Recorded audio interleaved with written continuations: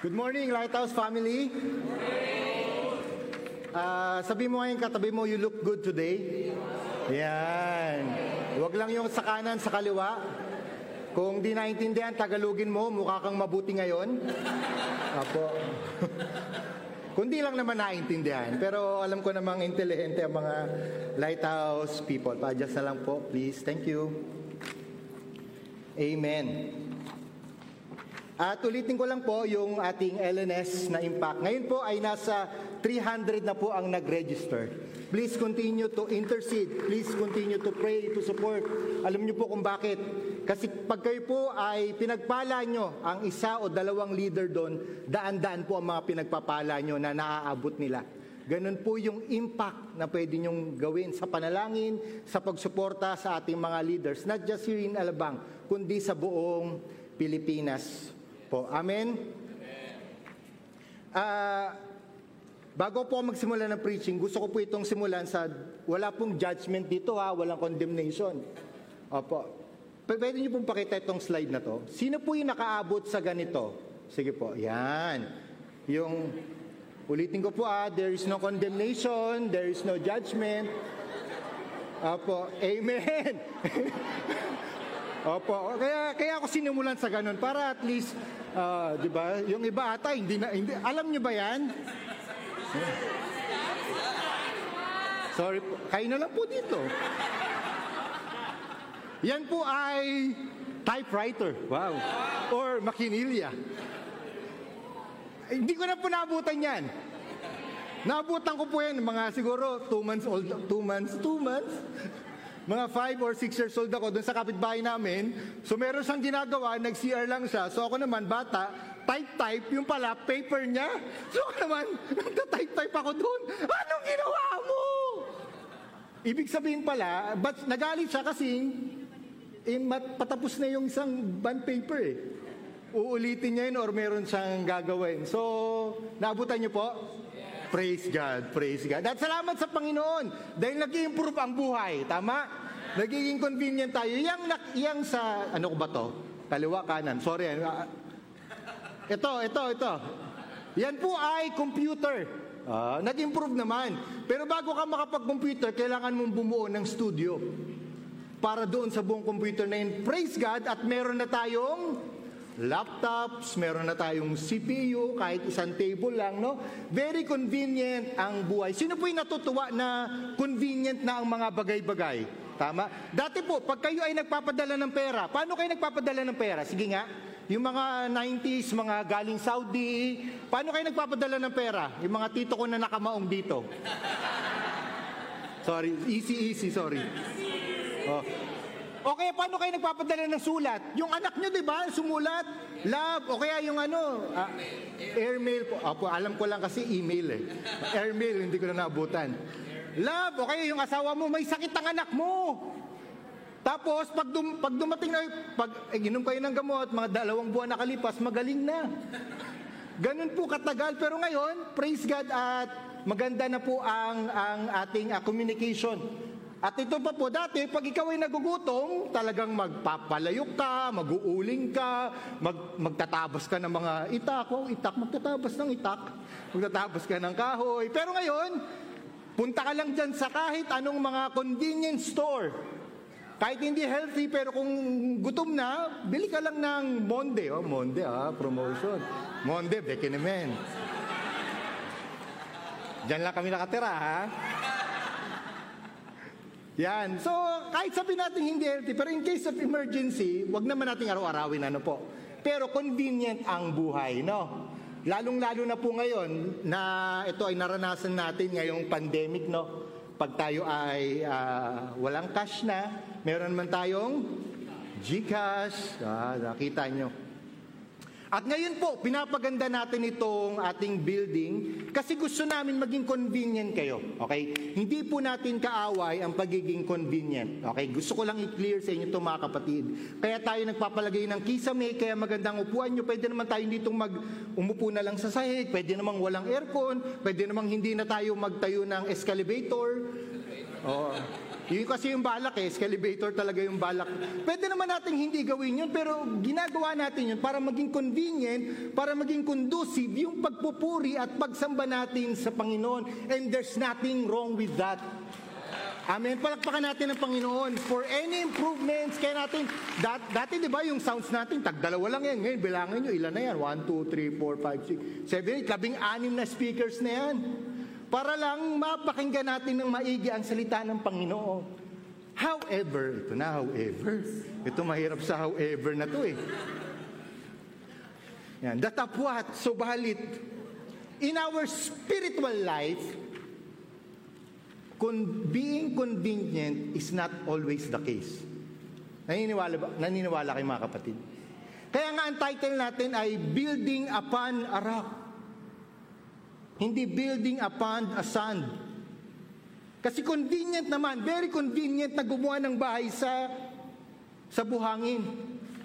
Pero in our spiritual life, gusto po namin ituro sa inyo na i-build natin to sa rock. That is why our title of the message for today is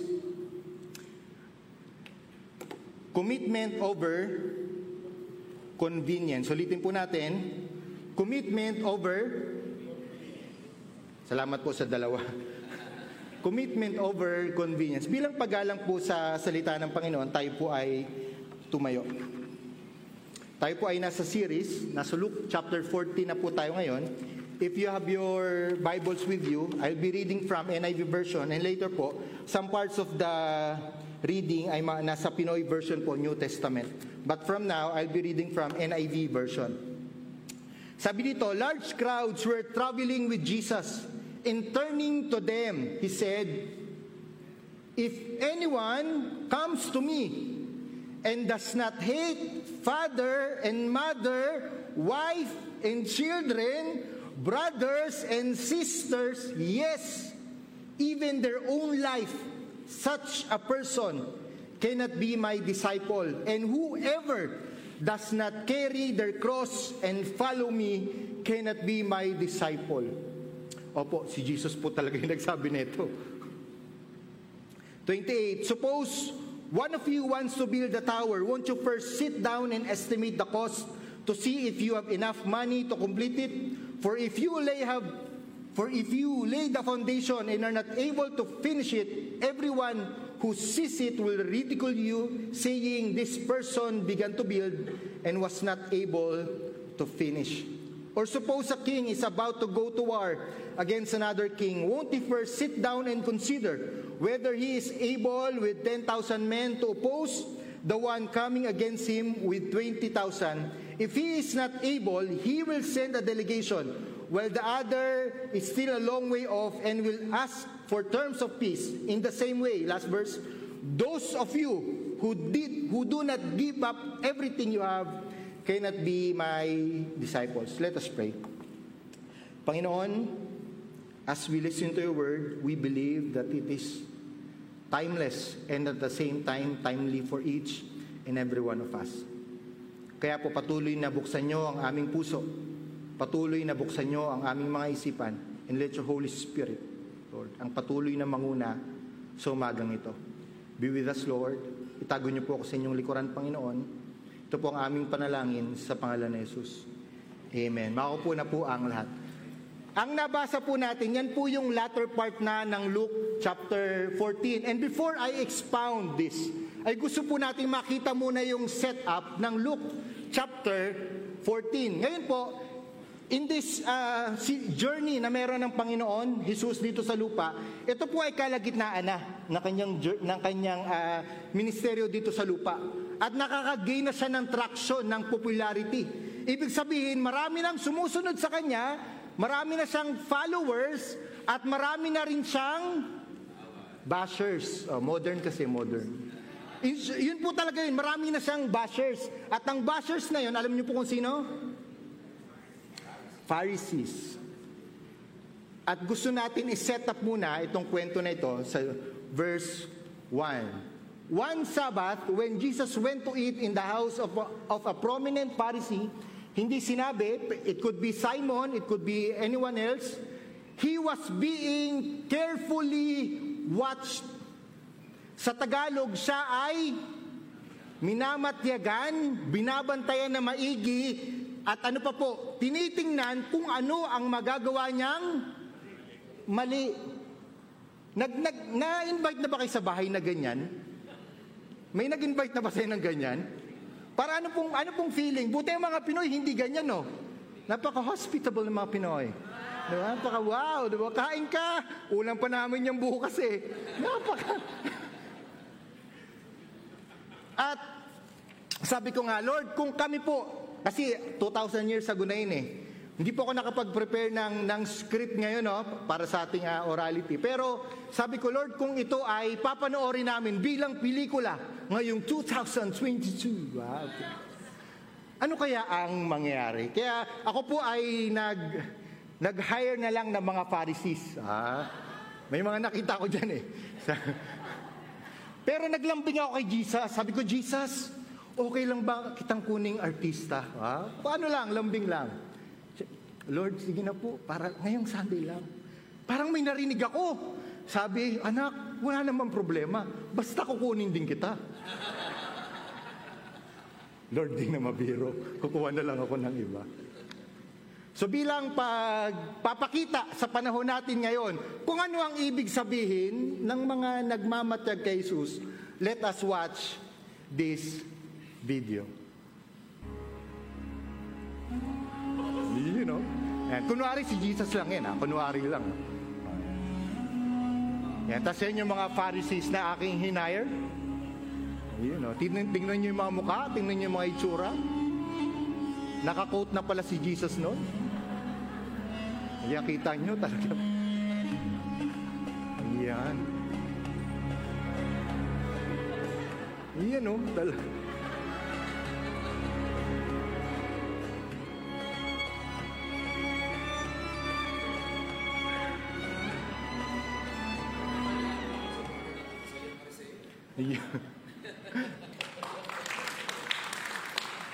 So kung ating tingin nyo, ganun ba yung mga itsura? It could be OA, exaggerated, pero pwedeng ganun. Kaya tingnan nyo yung mga itsura ng mga yan.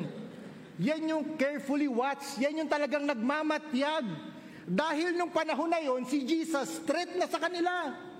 Threat na sa religious system, threat na sa political system, threat na dun sa lahat ng ginagawa ng mga Pariseo. Kaya ganyan at ganyan yung itsura nila. Kaya dito, Luke 14, verse 1, hanggang matapos na po ang Luke chapter 28, maraming kwento. Pag magsisimula ang chapters, ganyan lagi. It's either binabantayan, it's either merong magmamarites o nandun si Jesus sa sunod na chapter, kasama yung mga tax collector, kasama yung mga sinners. O nandun si Jesus, kasama si Zacchaeus. Lagi na pong may ganyan mga kapatid. At dito, sa bahay na ito, sa setting na ito, merong tatlong kwento at yun muna ang pag-aaralan natin ngayon before we go dun sa nabasa natin kanina. Unang kwento, ito po, story 1, yung healing on the Sabbath. Story number 2, guests picking their places of honor at the table. And story number 3, invitation at the banquet. Ito po yung unang kwento, no? Healing on the Sabbath. Bawal po yan sa panahon nila. For the Pharisees, pag literal ang Sabbath sa kanila, literal, bawal kang pumindot ng yung buton ng elevator. Ganun sila kadesidido. For them, it was a privilege of rest. Talagang, ano na namin to, very convenient kami. Pag Sabbath day, literal, walang gagalaw. Kaya yung ginagawa ni Jesus, very radical. Kaya panoorin na lang natin. Sige, panoorin na lang natin. Okay lang?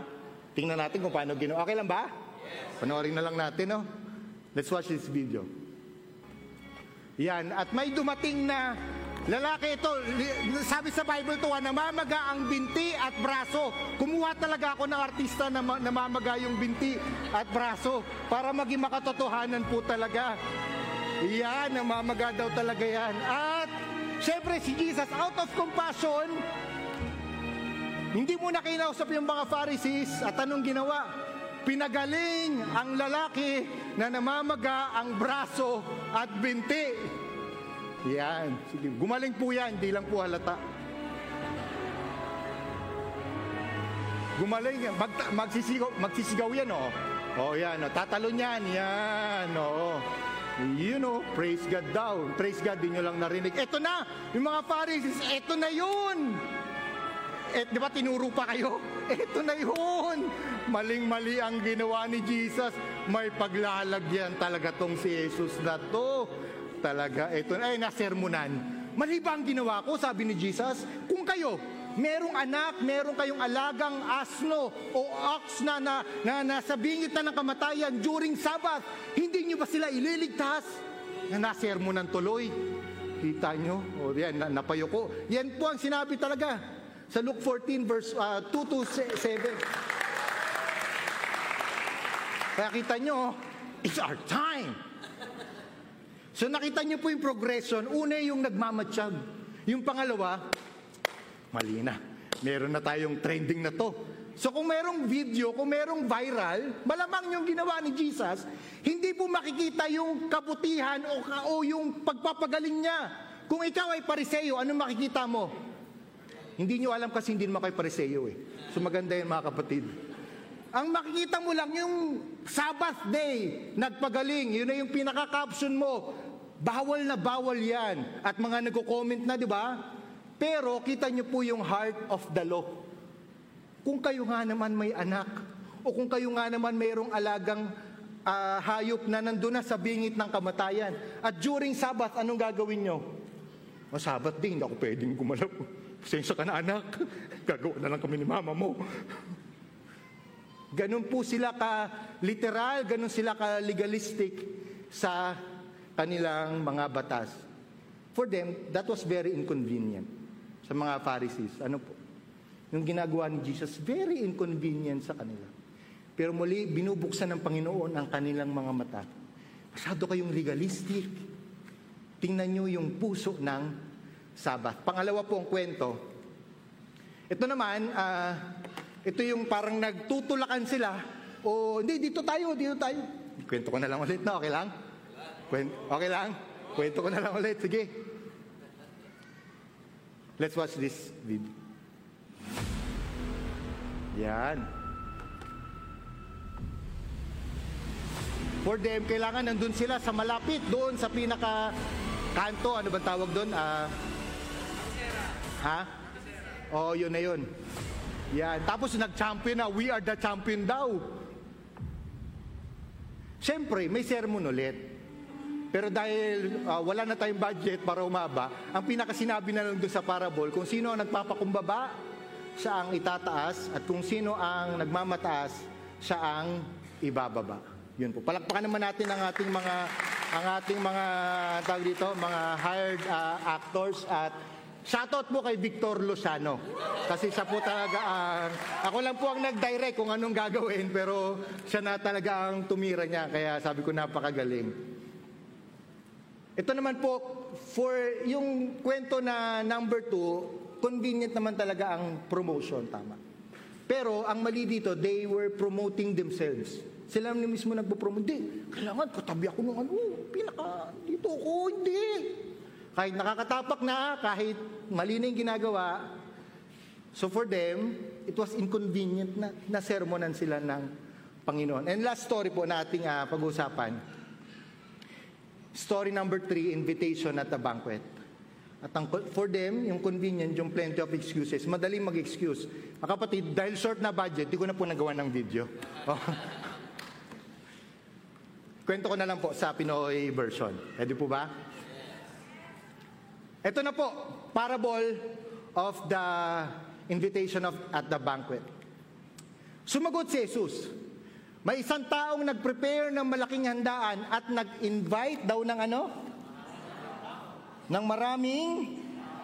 Nung oras na ng handaan, pinadala niya ang alipin niya para sabihin sa mga inimbitahan, pumunta na kayo! Sumigaw. Ready na ang lahat. Diba? However, ngayon po, ang interpretation ko dito, this is not the first invitation. Malamang nag-yes na sila. Ang ginawa na lang nung alipin ay FYI, for your information. Nag-confirm na tong mga to. Okay? Yan po ang context niyan. Nag-yes na sila doon sa invitation. Kumbaga, kasi dati naman wala namang email, wala namang text. So talagang very useful yung pupunta, okay na ha, o alas 8 ng gabi ha, o nag-yes na kayo ha. Pero merong 3 excuses na nangyari. At ano yung mga excuses na yon? Pero nagbigay sila ng iba't ibang mga excuse. Sinabi nung una, pasensya na ha. Siyempre, naranasan nyo na yun pag mag-i-excuse kayo. Yung mukha nyo pa pasensya na ha. Diba? Kunwari talagang, kailangan kong puntahan at tingnan yung nabili kong lupa. Baka kasi mawala. Wala na yun sa script. Sumagot naman yung isa, sabi naman ng isa, sorry, may binili kasi akong 5 pares ng baka at susubukan ko sila sa bukid. Sinabi naman ng isa pa, bagong kasal ako, kaya hindi ako makakapunta. Seems legit, no? Ano po? Pero alam naman natin, nag-confirm na sila, nag-yes na sila, part na to ng schedule nila, and for them, convenient ang excuse na lang. Okay lang naman yun. Privilege of rest, promoting themselves, and plenty of excuses. That was the sin po doon sa Luke 14. For the Pharisees, for the Israelites, actually para sa kanila talaga yan. The invitation at the banquet. Kaya kung titingnan nyo, nagalit yung nag-invite. Sige, tawagin nyo kung sino yung mga nasa kalsada. At tayo ngayong mga hintil ay pinagpala ng Panginoon. Kasi yung utos, yung plano ng Panginoon para sa mga Israelita ay na-extend sa atin. Hudyo ka ba? Hindi, hintil tayo. At dahil sa grasya, mabuting kalooban ng Panginoon, tayo yung mga pilay, tayo yung mga bulag, tayo yung mga may sakit. Ako gusto ko sana yung preach to pero next time mga kapatid. Tayo ngayon ang kasama doon sa great banquet ng ating Panginoon. Tayo mga tumanggap at nakakilala sa Kanya. Tayo mga unang hindi naimbitahan. Alam mo ba yun? Hindi ka naman talaga unang naimbitahan. May tumanggi lang. Salamat sa Lord, may tumanggi. Amen? Yun po yung setup, no? Sabi ni Tito Martin, the ultimate measure of a man is not where he stands in moments of comfort and convenience, but where he stands at times of challenge and controversy. Kung kami pong mga pastor ay i-exhort namin na maging convenient ang inyong spiritual life, we are preaching the wrong gospel. Kung amin pong ipapadikdikan sa inyo na magkaroon kayo ng faith na talagang hyper, o pag hindi kayo maman, hindi ka pinagpala ng Diyos, na para bagang pera lang ang basihan ng pagpapala ng Panginoon. Yes, we rejoice kung sino yung mga napopromote. Yes, we rejoice kung sino yung mga talagang pinagpapala ng Panginoon. Pero if we preach yung gospel lang na yon, na kung sino yung mga mayayaman, kung sino yung mga may sakit, ay hindi kilala ang Panginoon, kapatid, that wrong gospel yun. That's why we are here. Sinimulan natin itong serye na to, na we must build our lives doon sa bato. At sino yung bato na yon? Si Kristo. Akala ng mga disipulo, punta na tayo, Pharisees, tapos na, nasermon na, napagalitan na. Akala ng mga disipulo o yung mga followers ni Kristo, ligtas na sila. Okay? Tulad nga ng sinabi ko kanina, mayroon ng traction. Marami ng followers si Jesus. For the Pharisees, privilege of rest, promotion, plenty of excuses. This time, yung binasa po natin kanina, large crowds were traveling with Jesus and turning to them, he said. Large crowds. Siguro mga nasa 3. Yan. 300, 250, walang sinabi. Ito pong sa literal na lingwahe, sa original word, Greek. Ang turning po ay literal, hindi yung, alam nyo kayo if you do not hate your mother, your father, you brush your teeth. Hindi ganon. Hindi ganon ang pagkasabi nun. Ang pagkasabi, turning to them, literal, stop. Huminto si Jesus. Because this time, ako ang magsiset ng standard. Jesus was saying to them, this time, I will set the term. Huminto talaga siya. At ang kanyang sinabi, yung mga nabasa natin kanina, at yung i-expound natin. For the crowds and for the disciples, tingin nila, yung pagsunod nila kay Jesus, popular, sikat. Kumbaga, di ba? Kumbaga kung ikaw, di ba? Meron kang follow. Jesus, Jesus, sama ka. Picture kami, selfie kami, Pwede namang maraming benefits. Kasi yung may sakit yung tiyahin ko. Kilala ko si Jesus. Ikaw agad ang number 2 na papagalingin. Or palakasan system. Which is, ganyan talaga ang mga nangyari. Kaya kung makikita nyo, sa mga parallel na mga na Gospels, katulad nila Mark, nila Matthew, si Peter, sabi pa nga ni Peter, Jesus, huwag mo sabihin yan. Huwag mo sabihin mamamatay ka. Maling marketing yan. Huwag yung ganyang marketing. Wala nang susunod sa atin. Dapat tatalunin natin ang Rome. Babagsak ang Rome. Dapat ganun. Pero nung sabi ni Lord, Jesus kay Peter, get behind me, Satan, for you do not have the things, for you have the things of this world. For them, following Jesus ay katulad ng ganyan. Pero sila ay, quote-unquote na mga Gen Z, na real talk. Huminto talaga si Jesus. Okay mga kapatid, I will set the standard, I will set the term kung paano nyo ako susundan. Hindi dahil gusto nyo maging popular, hindi dahil maraming benefits ang pagsunod sa akin, hindi dahil para magpalakas kayo. This is the reality. Ika nga, the inconvenient truth of following Jesus. Handa na kayo mga kapatid? Meron naman akong 2 minuto at 3 oras pa. When we commit to build our life in Christ, meron 2 bagay na dapat nating pagtuunan ng pansin. There should be a response. Dapat meron tayong pagtugon sa pagsunod natin sa Panginoon. Kapatid, praise God at andito tayo na nakikinig Sunday after Sunday. Ang buhay natin ay sinuko natin sa Panginoon. But this chapter is a good reminder for each and every one of us. Kanino natin binibuild? Kanino natin tinatayo ang ating buhay? Sa ating bang asawa? Sa ating pamilya? Sa ating ministeryo? O sa Panginoong Hesus mismo? There should be a response. Luke 14:27. And whoever does not carry their cross and follow me cannot be my disciple. Kita niyo po yung ginawa ni Jesus sa kanila. Hinto ko. Filter agad ang ginawa. Pagsasala agad ang ginawa. Kung sino man sa inyo ang hindi kayang magbuhat ng krus at sumunod sa akin, ay hindi ko magiging disipulo. Take note, ang cross na sa kanila, it means humiliation. It means shame. Sa panahon natin ngayon, ang krus, forgiveness, freedom.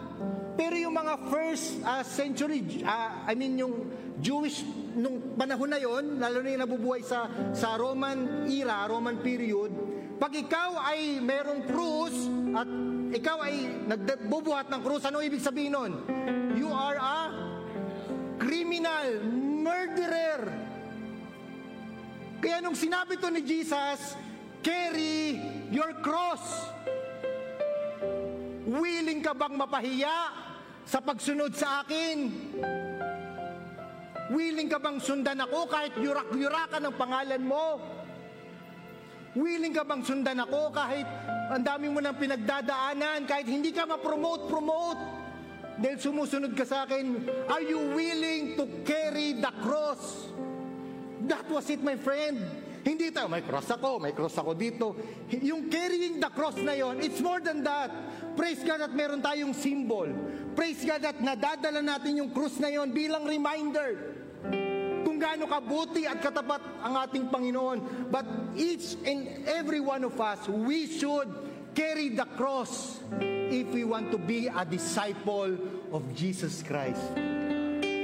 And for the disciples, mga kapatid, ulitin ko, for the disciples, they literally carry the cross.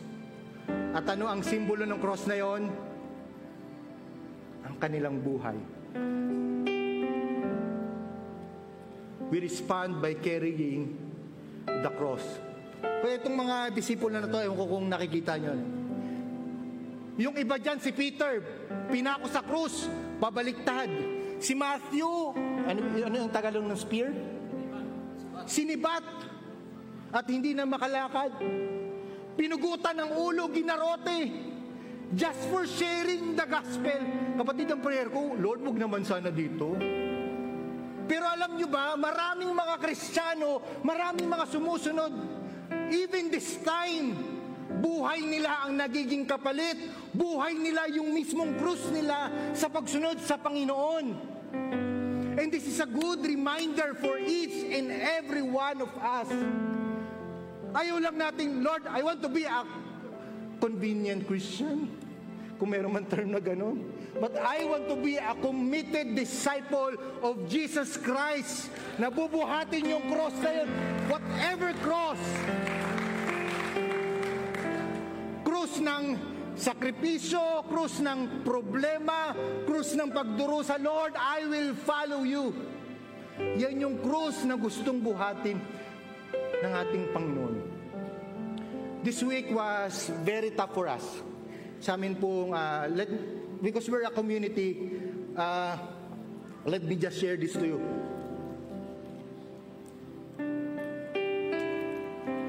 Shoutout pala sa aking asawa na naka-bed rest po ngayon. 2 weeks ago, we found out that we are pregnant po. We are pregnant. Siyempre, bilang, ang tawag dito, ganun po, yung sa mga pelikula, hindi pala yung, Kala ko yun, yung may ano ka pa, yung parang, totoo ba? Yung parang, yes, masaya ka, pero talaga, try natin ulit bukas. So, positive. Kami, 5 ano na to 5 PT. Puro positive. Last Sunday po, nakita niyo po yung asawa ko dito, di ba? Kaso, hindi ko po na agad siya na-reply kasi ako po ay na-assign to preach sa Newport, no, anniversary nila. So, hindi ko po hawak ang phone ko. Nag-chat siya. Sabi niya, B, nagbi-bleed ako. So, sabi ko, kumusta ka? Si Doc siya ang naghatid pa doon sa bahay. Buti na lang po, malapit na lang po yung bahay namin. So, dyan na lang po kami.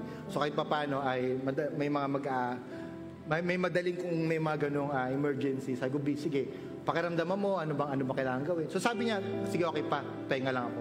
Sumama pa ng strat plan kami nung Sunday na yon.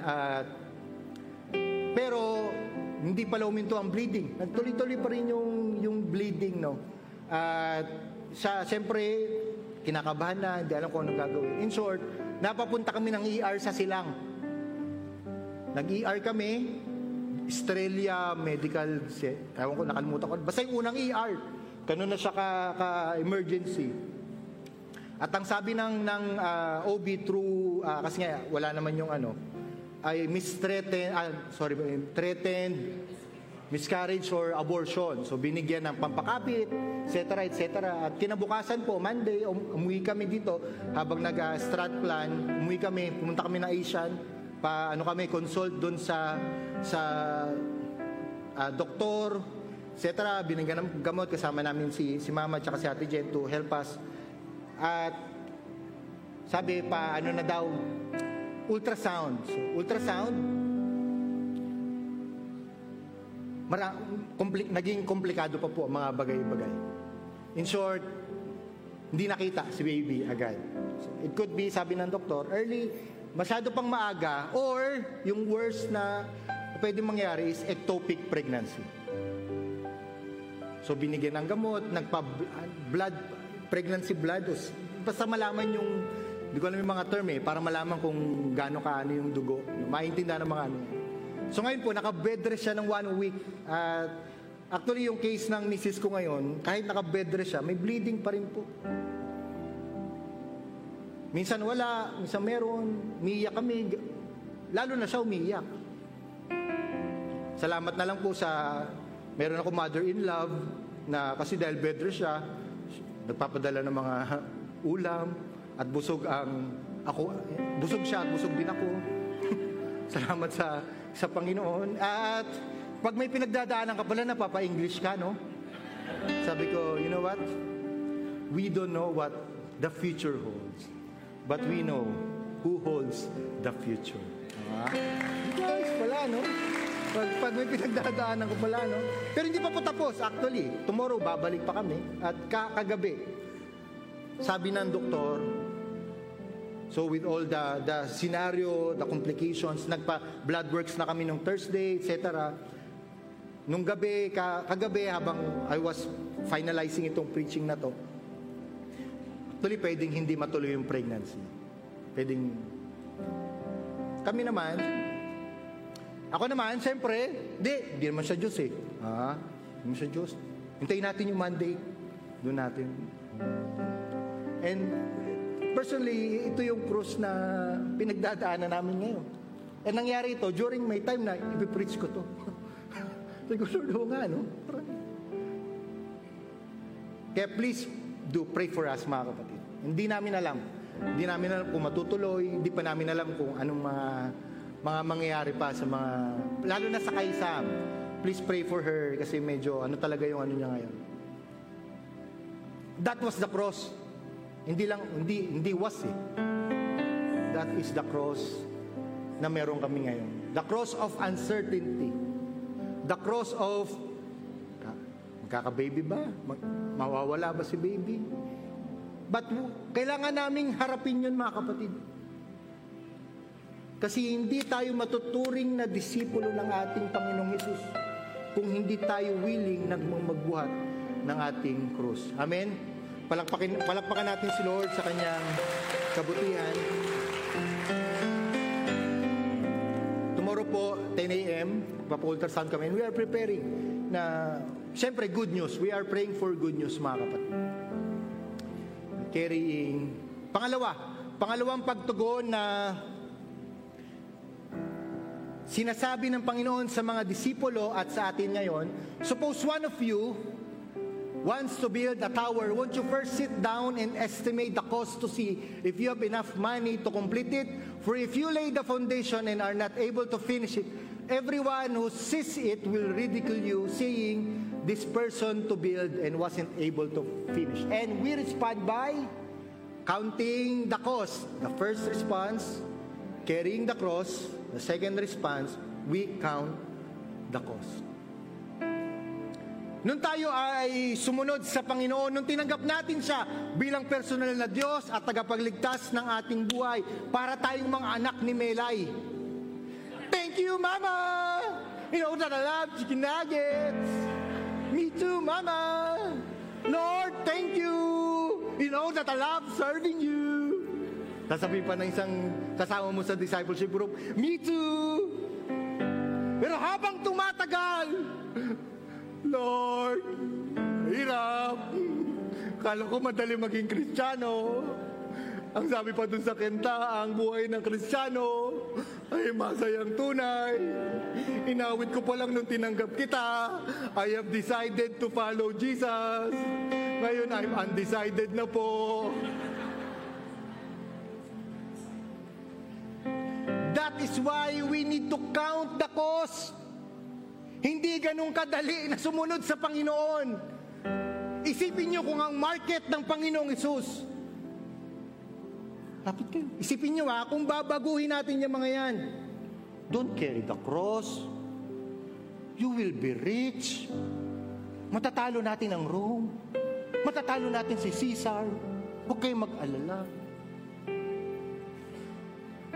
Yan yung good marketing. Tama? Pero nung sinabi ng Panginoon, I'm not here for good marketing. I'm here for the truth. Kasi ang pagsunod natin sa Panginoon, hindi dapat reactive, dapat reflective. And we reflect, Lord, if I follow you, ito po ang pwedeng mangyari. Yung mga under the table, mawawala ng Panginoon. Yung mga ginagawa kong mga bisyo, kung gusto ko maging disipulo mo, paano po ito, Panginoon? Bibitawan ko po ba ito? Ganun dapat, reflective, hindi dahil, tinanggap, ako rin, tatanggap din ako. Kasi along the way, meron kang journey na kailangan pagdaanan and you really need to count the cost. We can say to you, di madali maging Kristiyano, sumunod ka lang sa Panginoon. That's not the case, my friend. Along the way, yung mga dati mong kaibigan, hindi mo na kaibigan. Takot nang lumapit sa'yo. Baka masunog daw sila. Tama? Ang tagal ng promotion mo, bakit? Hindi ka kasi nakikisama sa inuman. Hindi ka sumasama sa mga mali nilang gawa. Parte yon ng pagsunod sa Panginoon. Ang pag-iwas sa mga bagay na makamundo para sundan ang Panginoon. Hindi ka maging top 1. Hindi ka naman kasi nangongodigo. Kaya, kung ipopromote ko to, kung isipin niya parang mga Avon o mga Dove, sinong nagsasabi na mahirap pa maging disciple ni Jesus Christ, I am 32 and I feel great. June Rupa, 32 years old. Pero hindi pa tapos. Di ba?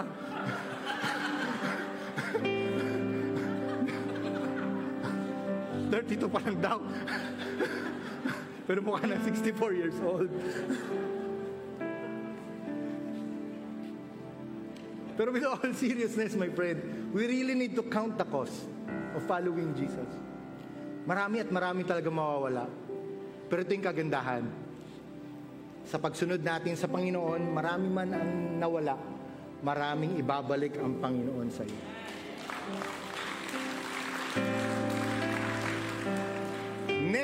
Ako po, nung sumunod ako sa Panginoon bilang magpastor, panganay, wala na po ang aking nanay during that time. Ang tatay ko, galing lang sa major heart attack. And nandun na po ako sa last sem na ng aking pag-aaral sa Bible school. I can decide na, hindi, iiwanan ko na yan dahil ako panganay, pero matindi po ang kabog ng banal na spirito sa akin. Tapusin mo yan. I will provide. I will take care of you. And until now, nakita niyo po ba ako nagutom?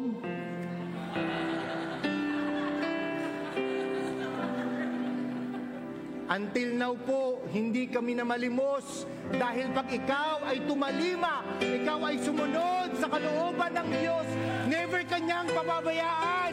Ano man ang sabihin ng mundong ito, ano man ang mga negatibo na sasabihin ng mundong ito, pero if you really count the cost of following Jesus, mas matindi ang kanyang ibibigay sa mga sumusunod sa Kanya. Ulitin ko, reflective. Pwede ba tayo mag-reflect, no? Sa sandaling ito, sa mga panahon ito. Are we really counting the cost of following Jesus? Ready pa nating tanggapin na yung mga dati mong buhay, yung mga dati mong ginagawa, ay talagang nga, Lord, no? Hindi ko na pala talaga dapat gawin yun. Let's reflect, mga kapatid. Pangalawang bagay po na when we commit to build our life in Christ, there should be a resolve. Una, there should be a response. At ano yung pag-responde natin? By carrying the cross and by counting the cost. Pangalawa, there should be a resolve. Ano po ibig sabihin ng resolve? Yung talagang tatayuan mo. Yung kahit anong mangyari, ito yung panghahawakan mo. Yung hindi ka madadala, yung hindi ka, ano ba? Yung parang, saan ba? Kanan, kaliwa. Dahil pinangawakan mo yan, tatayuan mo yan. Balik na tayo sa one of the, sabi nga nila, isa sa pinaka, ano bang tawag dito? Mahirap na sinabi ng ating Panginoong Hesus, if anyone comes to me and does not hate father and mother, wife and children, brothers, napaka-specific ng Panginoon, no? Yes, even their own life, such a person cannot be my disciple. Now po, let us be clear na ito po ay isang Hebrew figure of speech. Okay? Kasi, Pastor, paano yung sinabi niya na honor your father and your mother? Okay? Tingnan po natin yung isang version, which is, katulad din po sa Matthew, medyo ginaangan lang ni Matthew, kasi galit si Luke. Hindi naman galit. Talagang passionate. Tingnan natin to. Matthew chapter 10. Anyone who loves their father or mother more than me. That was the context, actually. Hindi hate. Okay? Ito ay pagpapakita lang na dapat ang complete allegiance mo, ang complete devotion mo, ang pinaka buhay mo ay nakaalay sa Panginoon. At kung may magpapantay doon at kung may aangat doon, hindi ka pwede maging disipulo ng Panginoon. Whoever does not take up their cross and follow me is not worthy of me. Not even this ministry, my friends. Hindi pwedeng mas mataas ang mga kabataan. I'm telling you this, kasi naranasan ko rin ito. Hindi pwedeng mas mataas ang ministry kaysa sa relasyon natin sa Panginoon. Nagmi-ministry ako para sa Panginoon tong ginagawa ko. Hindi ka nga nagugas ng plato.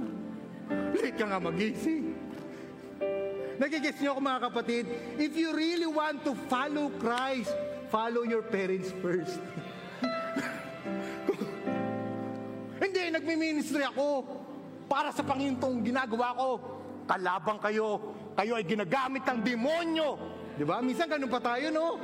Diba, mga parents, diba? Minsan, parang ganun yung tingin ng mga anak. Diba? Walang masama sa pagiging aktibo. Pero hindi ministry ang basihan ng pagsunod natin sa Panginoon. Yan ay ginagamit lang ni Lord. Ang basihan pa rin, yung buhay natin mismo. Tayo ba ay naka-align sa kalooban ng Panginoon? At ito yung katotohanan, kapatid. Hindi lang yung lifestyle mo. Hindi lang yung time mo. Hindi lang yung possession mo. Alam mo yung nire-require ng Panginoon? Your life. Kaya nga daw yung baka, baboy at manok nung nakita nila doon, please donate. Sabi nung manok, sabi nung manok, tara, donate tayo. Ito, mangingitlog ako, ibibigay ko doon sa ano. Yung baboy daw, napayoko Why are you sad? Sabi ng chicken. English. Ba't ka malungkot? Kasi pag nag-donate ako, yung mismong buhay ko yung i-donate ko Buti ka pa, itlog lang. Ako mismo, yung taba ko, yung pata ko. Pero yun yung requirements sa pagsunod ng Panginoon. Your very life. Pwede mong sabihin, Lord, binibigay ko sa iyo yung Sunday, 9:30 to 11:30. Pero paano po yung ibang araw? Paano yung mga araw na nandun ka sa trabaho? Ibinibigay mo rin ba yun sa Diyos? Paano pag sa mga araw na nasa bahay ka na? Paano dun sa mga araw na walang nakakakita sa iyo? Binibigay mo pa rin ba yan sa Diyos, mga kapatid? That was the challenge. Very convenient na nandito tayo nagsasama-sama, itataas ang ating mga kamay, magpupuri sa Panginoon. At maganda yun, kasi ito yung ating mountaintops experience, sabi nga ni Pastor Joe. Pero darating at darating ang oras at ang panahon na masusubok ang ating pananampalataya, masusubok ang ating mga buhay sa panahon na wala tayo dito. Ang tanong, willing ka ba na isuko ang buhay mo? Doon sa mga area na yun. Kapatid, hindi madali. I'm telling you. Kaya following Christ, kailangan merong resolve. No, Lord, no matter what, I will follow you. Amen? Hayaan niyo po na mag-conclude ako dito sa, sinabi ko na rin to kanina. God does not want you to just commit your lifestyle, your possessions, and time to Him. God wants you to commit your very life to Him. Kung merong hinihingi sa'yo, si Lord kapatid, hinihingi niya mismo ang buhay mo. So if you really want to be a disciple of Christ, give your life to Him. Isuko mo ang buhay mo sa Panginoon. Tulad ko nga sa inyo, ayaw po namin sumunod kayo bilang din reaction kasi kaya ako sumunod sa Panginoon. Gusto natin out of reflection. I'll give you time. As we sing this song, kaya ba nating sabihin, Panginoon, gamitin mo. Panginoon, binibigay ko ang buhay ko sa iyo. Tayo po ay manalangin. Sige lang po, tuloy lang po sa ibang mga nanalangin.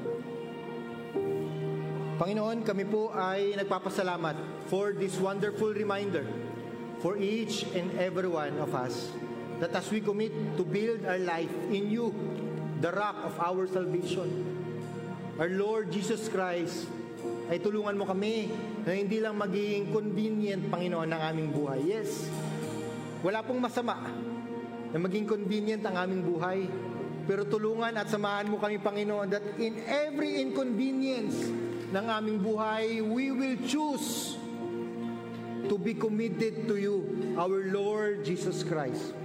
So help our brothers and sisters, Panginoon. Kung meron pa kaming area ng aming buhay na hindi namin nasusuko sa iyo, ngayon pa lamang po, Panginoon, ay naalay namin sa iyo, Lord. Our lifestyle, our possessions, our time, and yes, Lord, even our life. We surrender it to you, Lord Jesus. Panginoon, Ikaw ang maghari sa aming buhay. Patuloy naming maranasan, Panginoon, ang grasya, ang habag mo, Panginoon, na habang kami ay pabalik sa aming mga kanya-kanya mga bahay, sa aming mga trabaho, ay makikita sa amin that we are a committed disciples of our Lord Jesus Christ, na Ikaw ang naghahari, hindi ang mundong ito, kundi Ikaw, Panginoon, na aming napagdesisyonan that we have decided to follow Jesus, and there is no turning back. So we lift up to you, Lord, your word, your precious word na nabahagi po ngayon. Hayaan niyo po na hindi ito manakaw ng kalaban.